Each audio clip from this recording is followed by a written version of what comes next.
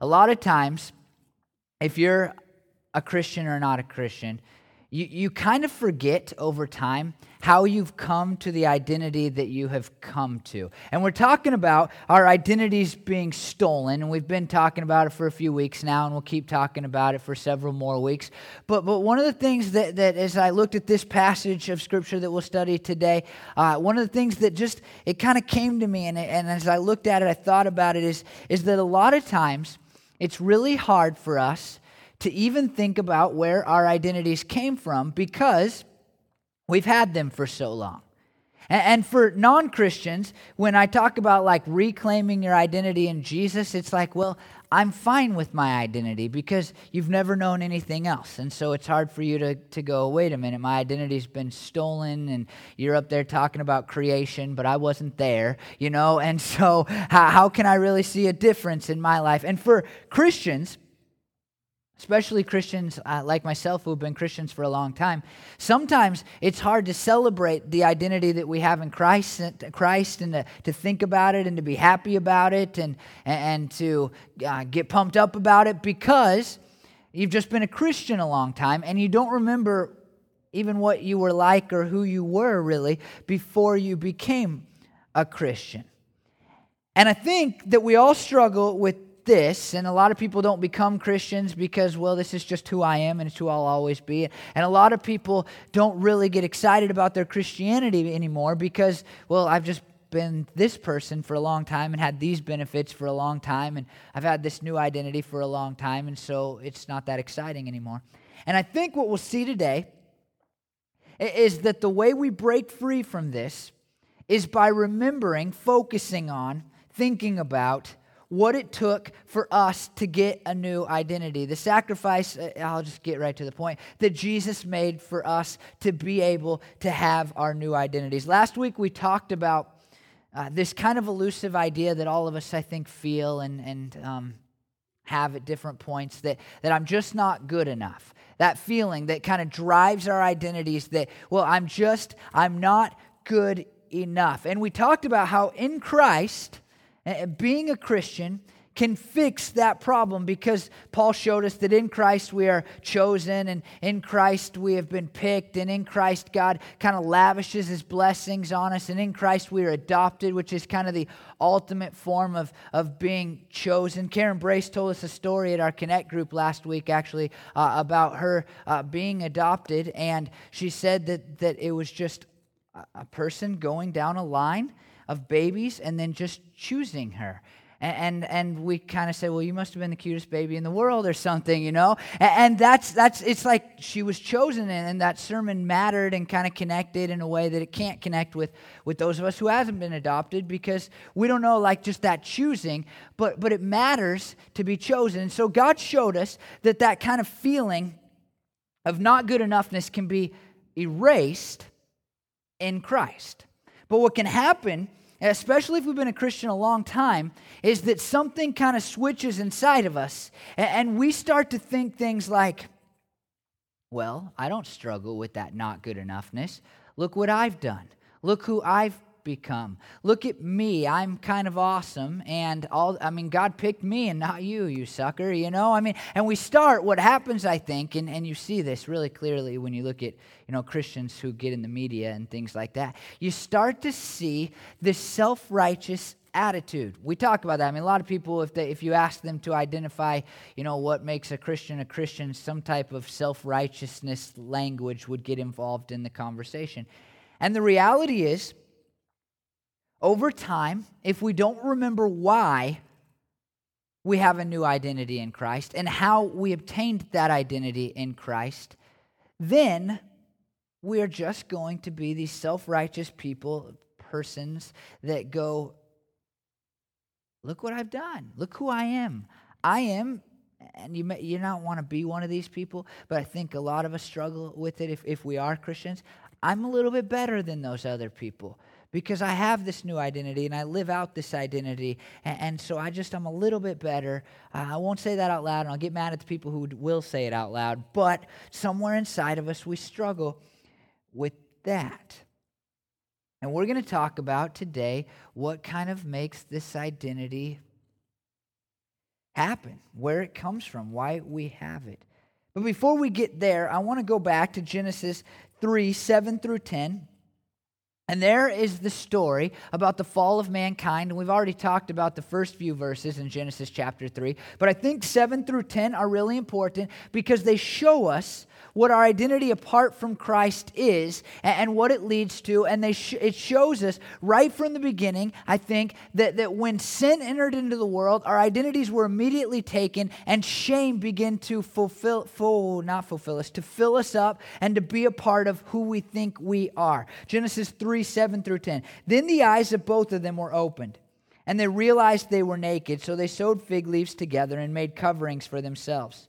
Then the man and his wife heard the sound of the Lord God as he was walking in the garden in the cool of the day, and they hid from the Lord God among the trees of the garden.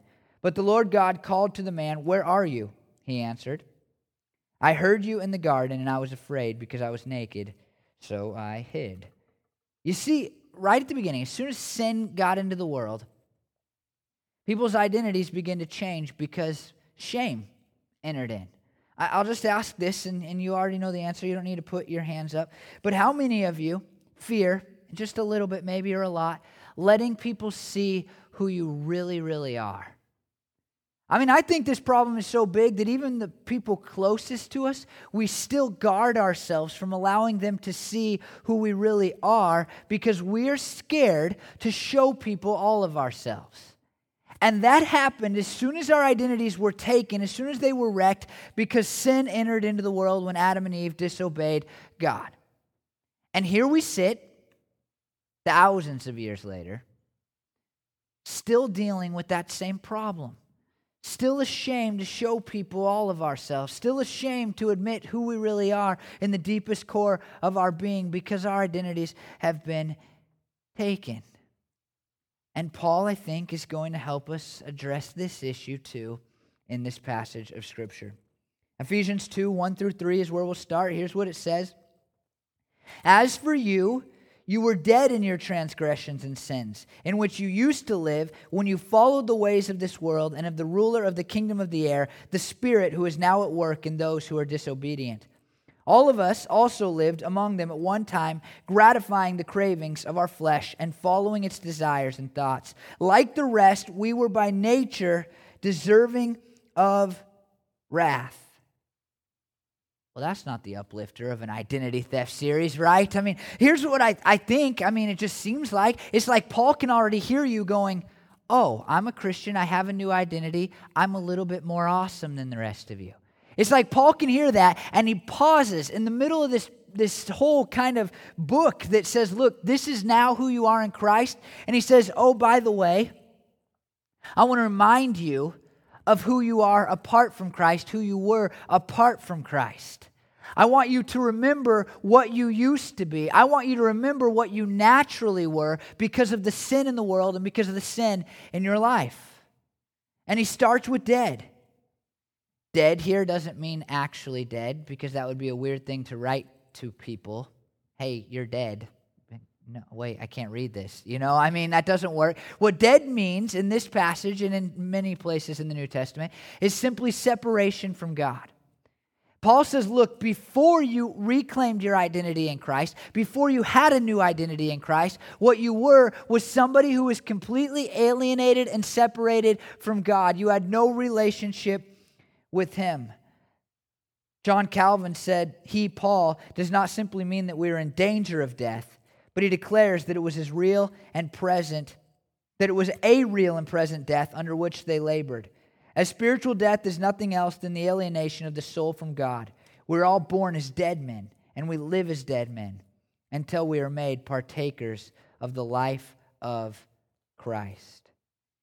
John Calvin, Paul, saying, look, you are totally separated from God. What the Bible declares to us pretty emphatically on several occasions is that if we physically die in this life, then we will experience this same separation forever. We will have eternal death. The Bible refers to hell as the second death, the second time when we will be separated from God, and it will last for eternity. It will be total torment because we will have no interaction with God. And you go, well, that's fine. I'm not a big God person, but I just want you to think about all the things that you benefit from that come from God. A lot of the same things that we talked about in our last sermon series, the hope that we have, and the idea that God is loving, and the idea that people matter, and the idea that there should be dignity for mankind because they were created in the image of God.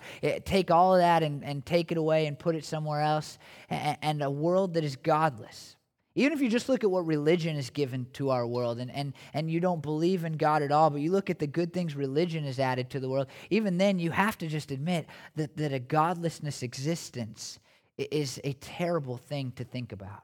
And Paul says just right up front, look, right now, currently, if you're not in Christ, you're dead. That is who you were before you became a Christian. I want you to say this. You can say this if you're not a Christian or you're a Christian. And we did this last week with the good stuff, but we're just going to start here. Will you say, I was dead? 1, 2, 3. Very good. You were dead before you became a Christian. Romans 5:12 says, therefore, just as sin entered the world through one man and death through sin, and in this way death came to all people because all sinned. And the next thing that Paul says to us is that before you became a Christian, you were simply disobedient, but the language is a little bit harsher than that because you say, well, I am a Christian and I still am disobedient to God. He actually says this, if you're being more literal. He says, you were a son of disobedience. You were sons of disobedience. You see, it's like this. We didn't just sin apart from Christ. We were sinners. And we talked about that last week, how a lot of these things that oftentimes identify us in the world, sometimes they're just should be descriptions of us. And they should be things that can describe us, but not things that define us. But Paul says to us, apart from Christ, before Christ, you were dead. And not only were you dead, you were a son of disobedience. It wasn't a description, it was an identifier. This is who you were. Somebody who was alienated from God because you were a sinner who could not be obedient to God. Romans 3:23 says, for all have sinned and fallen short of the glory of God. And Paul uses two words here in our passage to define sin, to talk about sin, to talk about this disobedience. The first is transgressions, and it means a falling aside from right, truth, or duty. It means that we move away from doing what we ought to do, what we know we should do, what our consciences tell us we should do, what God has told us we should do. And the other idea, the word sin, maybe you've heard that word and you've gone, well, I kind of know it's a Christian thing and it means bad stuff. But the word means to miss or to fail, and it's often used of missing the mark that God has set for us. And that's what Paul is describing here. He's describing a life, us being people that could never hit the mark that God has set for us. We have basketball hoops all around us in this gym, and we might as well use them. And it's like this. It's like you are shooting at a hoop, but you can't make it into the hoop apart from Christ. You can never hit the mark that God has set, the goal you can never live out. The word flesh here, you need to pay attention to it. That's kind of your desires and things that you want to do that you know you shouldn't do. The world, notice that as well. It's the system kind of that exists. That's how the Bible talks about it. The system that kind of exists that is against God. And it's pretty easy to see, right? Because all you have to do is turn on the TV, and it seems that, I'm not like saying every producer is bad or every TV show is bad, but there seems to be kind of a system that is against God. My current show that's going to, you know this about me, I'm a one-show guy. I can watch one with Bren and then one on my own, and then I get too wrapped up in shows. So if I had 10, then I could no longer pastor. It would have to be a job, and I'd have to figure out a job that would let me watch shows. And I think about them, and they get into every sermon. And my current show is Quantum Leap. Anybody? You didn't see that? You don't remember Quantum Leap? I mean, come on. If you're older than me, you should remember Quantum Leap. And the story, and I'm going to talk more about Quantum Leap in weeks to come, but the story about a guy who leaps from one life to another to set rights wrong and to fix things that were once messed up. Great show. But one of the things that keeps coming up in the show, and I like it, and it's, it's a better show than a lot of shows that are out there today, especially. But constantly throughout, they're trying to figure out a reason to disprove the supernatural. Even though there are things that are obviously supernatural, he says throughout, well, come on, I don't believe in that, or there has to be a logical explanation. And you can see what Paul describes as the world trying to make Its imprint. Look, it's not about God. It's not about Satan. It's about the natural world. And you see this system at work. And then Paul talks about the ruler of the kingdom of the air, which is a weird reference for Satan. And I think it will make more sense when we get into chapter 6 of the book of Ephesians, where Paul talks about these spiritual forces that are at work. But I think it's just a way of saying Satan's ruling place. And Satan does have a ruling place on this earth that will come to an end when Jesus comes back. And so here's what Paul is saying. He just wrapped these things up. There's 3 forces that are at work in your life before you become a Christian. Your flesh. You just want to do stuff because you know it'll feel good, but you know you shouldn't, and then you kind of do it anyway. That's the flesh at work. The system of the world that says, go ahead and do it anyway. You've heard of peer pressure. Peer pressure is just part of the world system, making you do things that you shouldn't do, that you know you shouldn't do. And then there's Satan working in your life. And apart from Christ, you don't have that other aspect that you're listening to, God. And what Paul is saying is, look, apart from Christ, you are just a son of disobedience, because all you can do is give into your flesh and give into the world's ways and give into what Satan would have you do. But in Christ, we have something better. Say this with me: I was disobedient. Next, Paul says that we were deserving of wrath. Say, I was deserving of wrath.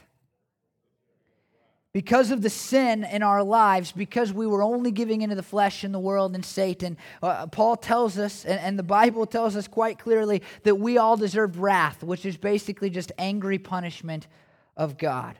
We all deserve hell. That's what Paul is talking about. Every one of us deserved an eternity that could be described as second death, that could be described as hell, that could be described as God's angry punishment. And if you don't believe in God's angry punishment, then like me, you should just pick up in your own Bible reading time the book of Ezekiel. And then you'll go, oh wait, God does get angry at people, and He does punish people for their disobedience. It's a reality, and it's not a reality that as Christians, and a lot of times I think Christians come across this way, and I'm sorry, but it's not something we like. It's not something that I'm like, sweet, those guys, if they disagree with me, are going to hell. This is awesome. It's just something we believe. And it's something that we trust God to be right in, and not an angry, mean God, because the Bible declares over and over and over and over and over again that God is a God who is rich in love and slow to anger. But eventually that slowness is going to run out. And if you are apart from Christ, if you're not in Christ, then you are just somebody who is deserving of wrath. What Paul is saying is that who you were apart from Christ, or who you are apart from Christ, is a dead sinner deserving of God's wrath, because you have missed every mark and you are disobedient to Him. And then Paul says this thing. It's pretty awesome, because he flips it and he reminds us how we get the new identity in Christ. And this is what he says in verses 4 through 10. But because of His great love for us, God, who is rich in mercy, made us alive with Christ, even when we were dead in our transgressions. It is by grace you have been saved. And God raised us up with Christ and seated us with Him in the heavenly realms in Christ Jesus, in order that in the coming ages He might show the incomparable riches of His grace, expressed in His kindness to us in Christ Jesus. For it is by grace you have been saved, through faith, and this is not from yourselves, it is the gift of God, not by works, so that no one can boast. For we are God's handiwork, created in Christ Jesus to do good works, which God prepared in advance for us to do. If you didn't notice, it's all about God's grace, mercy, kindness, love, gifts, goodness. It's all about what God has done in us. Klein Snodgrass, a commentary writer, wrote this: while each of these words carries a nuance different from others, their meanings shade into each other. They come as a cascade of expansive language attempting to describe the grandeur of God's care for and commitment to human beings expressed in His action in Jesus. I love that. A cascade of expansive language attempting to describe the grandeur of God's care and commitment to human beings. God looked at us in our old identities. He looked down This is what the Bible just declares. I mean, this is kind of the point of the whole Bible. He looked down and he said their identity is a sinner, a child of disobedience that deserves my wrath. And because they can do nothing to change that identity, I will step down into the world by my grace and my mercy, and I will give them away into a new identity. I will give them a new hope. I will give them a new existence. Say, I am alive. Paul says that we are now alive if we are in Christ. We've been made alive together with Christ, he says, and he actually uses the word with 3 times. And what Paul is saying is similar to what I described last week when I talked about having a friend from Canada versus going to Canada. Being in Christ isn't just having Christ come into you. It isn't just knowing a Canadian, in other words. It is actually moving to a different place. It is moving into somebody, and that is in Christ. And what Paul is showing us here is that our identities now in Christ are so wrapped up with him that when he got out of the grave, it was as if we also got out of the grave. We talked a lot about the resurrection for 5 weeks. And what Paul is saying here is in essence, look, when Jesus got out of the grave, that made everybody else who would come into Christ also get out of the grave. You see how wrapped up in him that shows us to be? I mean, this isn't just like, yeah, I have a friend named Jesus. This isn't just like, I believe in somebody named Jesus. This is like, I am in Jesus. The language is so strong for Paul and so important for Paul that Paul says, already we have been seated in the heavenly realms with Christ. You go, well, I don't feel like that. You know, I mean, I have to go to work tomorrow and I know this guy and he doesn't seem very heavenly and I'm on a diet right now and that wouldn't happen in heaven. You know, like that doesn't seem to be the case. And what Paul says is that if you are in Christ, when Jesus went up to heaven, when he ascended after his resurrection, then you are now seated there too. Your place in heaven is a present reality. Philippians 3:20-21 says, but our citizenship is in heaven, and we eagerly await a Savior from there, the Lord Jesus Christ, who by the power that enables him to bring everything under his control will transform our lowly bodies so that they will be like his glorious body. You see, Paul is declaring, look, you're already a citizen of another place. You may be alive on this earth, but you have been saved because you have already, in a spiritual sense, been placed in the heavenly realms. Will you say, I am saved? We are saved from the sin and the death and the wrath that Paul has already mentioned because we are now in Christ. And when Christ died, it was as if we had died. And when Christ rose again, it was as if we had been saved. And now when Christ went up in heaven, it's as if we are already sitting in the heavenly realms.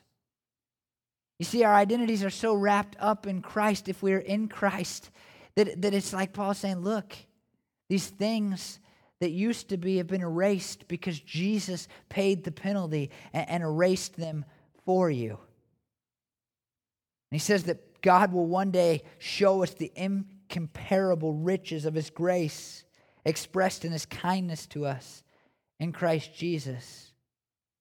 It's incredible because right now in this moment we can experience the grace of God and the mercy of God and the love of God. But what the Bible declares over and over and over again is that there is this have but don't have fully yet mentality that we should maintain. And we can see all this greatness of God, but we don't fully realize it until Jesus comes back and takes us home.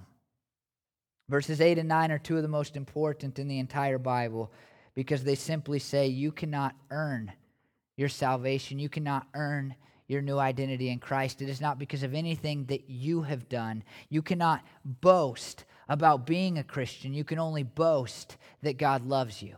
You see the difference there? A lot of us boast, and I think in our mentalities and our thinking about being Christians. Like I'm better in some ways than everybody else because I'm a Christian. And we look at our new identities and go, well, I'm loved and I'm called and I'm blameless and I'm forgiven and I have a new moral compass and the Holy Spirit lives inside of me. And so look, I'm cool because I'm a Christian. When really we should say I'm a Christian because God is cool. And I have this new identity because of what God has done for me.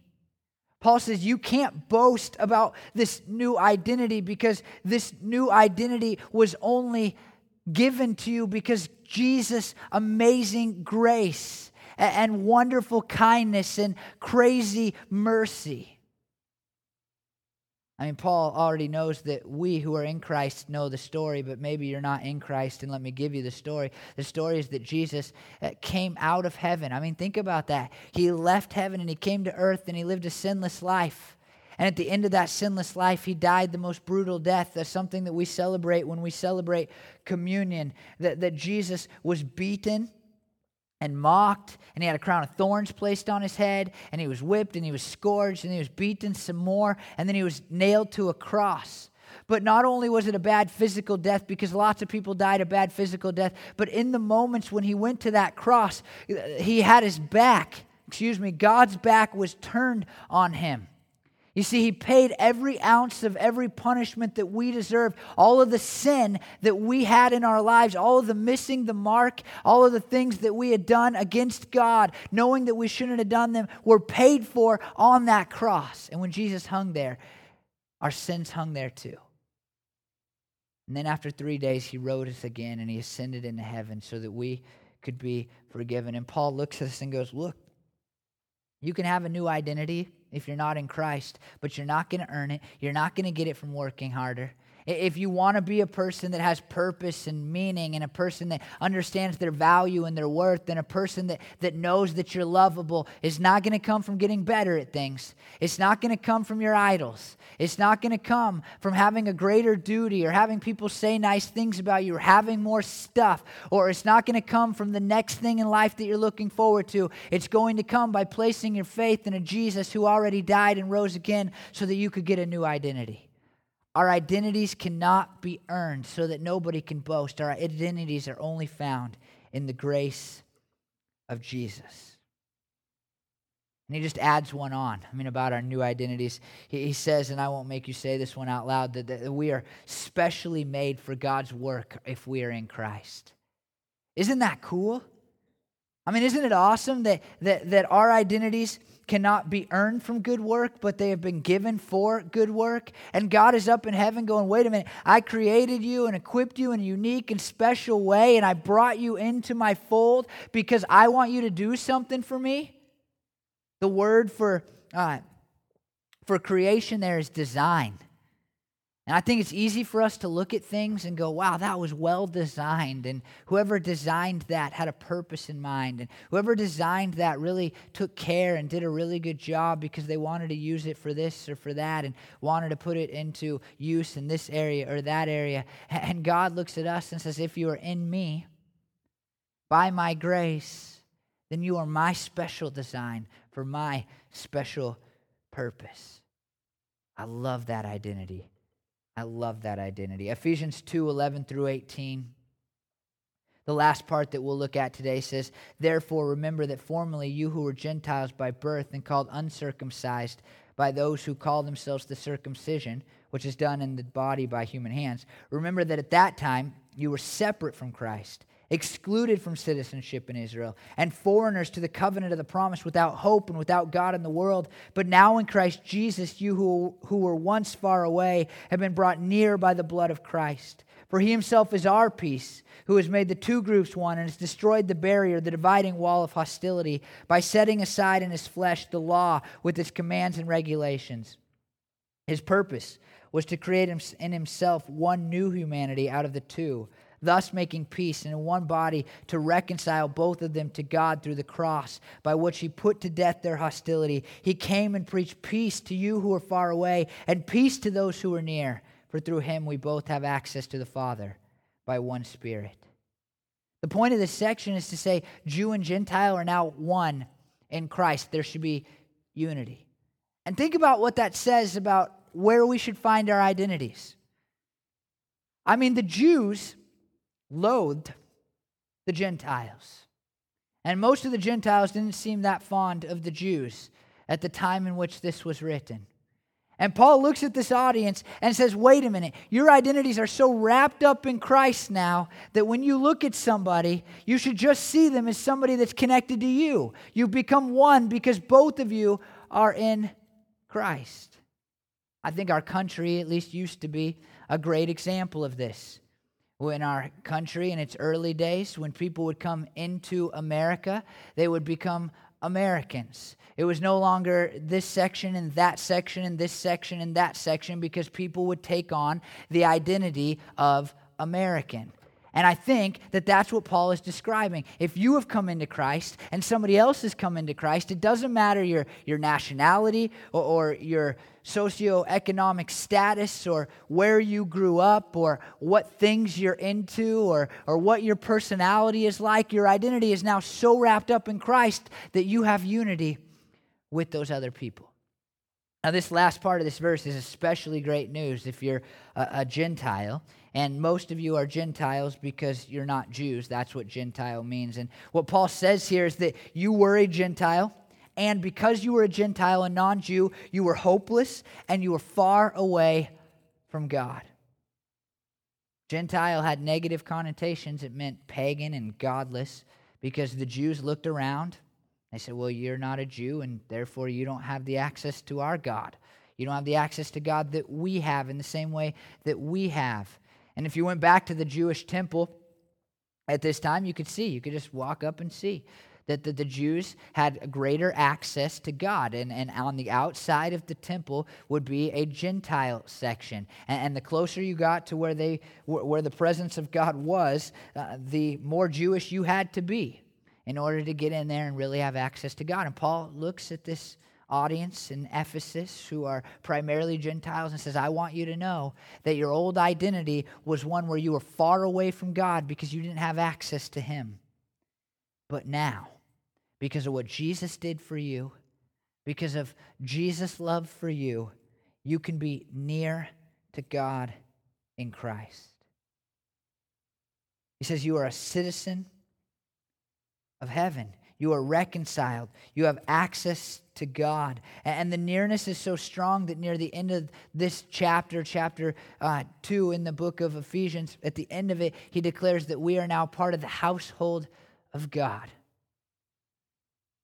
I mean, think about the dichotomy, because you don't think about it, right? If you've been a Christian a long time, then you don't think about it. You're like, well, I have access to God. I can pray. That's no big deal. That's just something I grew up with. And I think, to be honest, we kind of do a disservice because we tell everybody that they have access to God, but really our access to God is granted because God has forgiven our sins. We can expect our prayers to be answered because Jesus has died for our sins. And it's an amazing thing if you think about old identity versus new identity. Gentiles separated from God. The actual translation, without God in the world. Like we didn't have God. We couldn't pray to anybody. There wasn't a higher power to look towards. We were just on our own. But then, when you moved into Christ, you moved into the house of God. You became part of the family of God, an incredible gift. You can just think this is what we should think. This is how we should think. This is what we should remember. I was a dead sinner deserving of hell, but in Christ all is well. When we start to think like I'm a Christian because I'm a Christian and I chose it and I did it, then we miss the excitement of our new identities. It just becomes who we are and we get a self-righteous attitude. But when we remember that it's all about what Jesus did for us, then we're excited to be these chosen, blameless, adopted, equipped people that God has turned us into.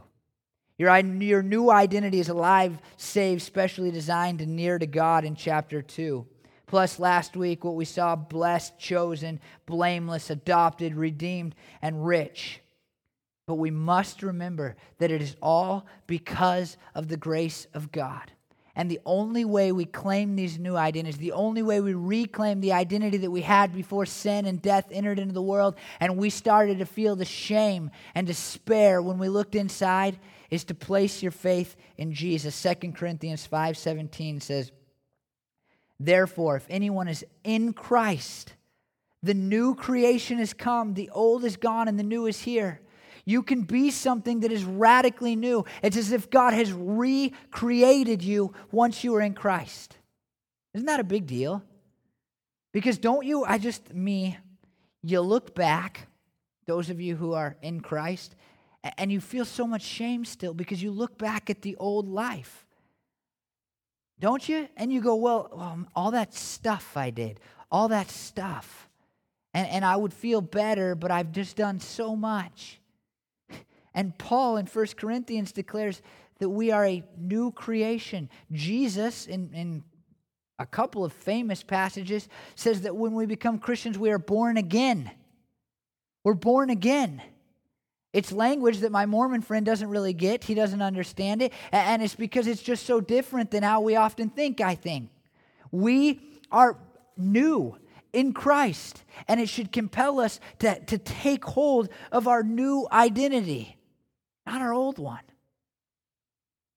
But we kind of muddle them together and go, well, I didn't really do a good enough job of earning this new identity, and so I kind of take a little bit of this and a little bit of that and what my parents said about me and the things I didn't have and kind of those sins that I committed and those things that I desire. And I'll kind of put them in here with Christ and remember that I'm loved and forgiven when I'm having a bad day and open the Bible and think about Jesus a little just to make myself feel better. But what Paul and Jesus have told us is when you move into Christ by becoming a Christian, it isn't by your own works. It isn't because you had the right identity in the first place. But it is so radical that you are somebody else. And that old identity is dead. I mean, the Bible, that's another way that the Bible describes it. It's not even my note. We die to our old selves. And we rise again in Christ. And so we must take hold of and declare and reclaim these identities that we have in Jesus. Ephesians 1:13 describes how we have that identity, and I'll just read this, and I'm reading it for two purposes. If you're not in Christ, this is how you get in Christ. This is how you get a new identity. And if you are in Christ, this is all you needed to do. So you don't need to think, well, if I would have done this and this and this too, then maybe I could feel good about myself. No, you can feel good about yourself because Jesus' grace for you. This is what it says. And you also were included in Christ when you heard the message of truth, the gospel of your salvation. When you believed, you were marked in Him. If you will believe that Jesus died according to Scripture and rose again according to Scripture for the forgiveness of your sin, then you can have a new identity in Christ. Will you pray with me? Lord, what a passage, Lord, just to remind us that it's not about what we do. And I know that there's a couple of types of people who are in front of me right now, God. There's people who just think, I'm not good enough to be saved. And the answer is that they aren't, Lord, but you love them anyway. Because, God, what we talked about last week, you see their love and their value and their worth. And you see that you created them well.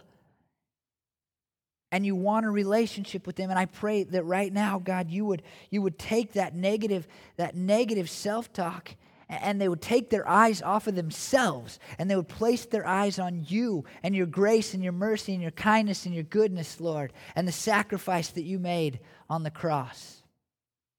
And there's others, Lord, there's others of us here that struggle because we've had our new identity so long or because we look, God, and we think, well, look, I'm better than other people. And I pray, God, that you would remind us in this moment that it's all about you and what you did for us. And Lord, I'll add a third group. There's people here that God, I think are in you. They're in Christ, Lord, but yet they take their identity from everything else. And it's a waste of the sacrifice that you made so that they could be recreated, so that they could be born again, so that they could die to their old selves and be risen again in the newness of life, Lord, with a new identity that is blessed and saved and forgiven and blameless and adopted and chosen and family. And I pray right now you would tear down their old identities, and maybe that will hurt them. But God, I pray that they would get built back up in the new identity, the identity that you've already given them. Lord, you know that driving this series,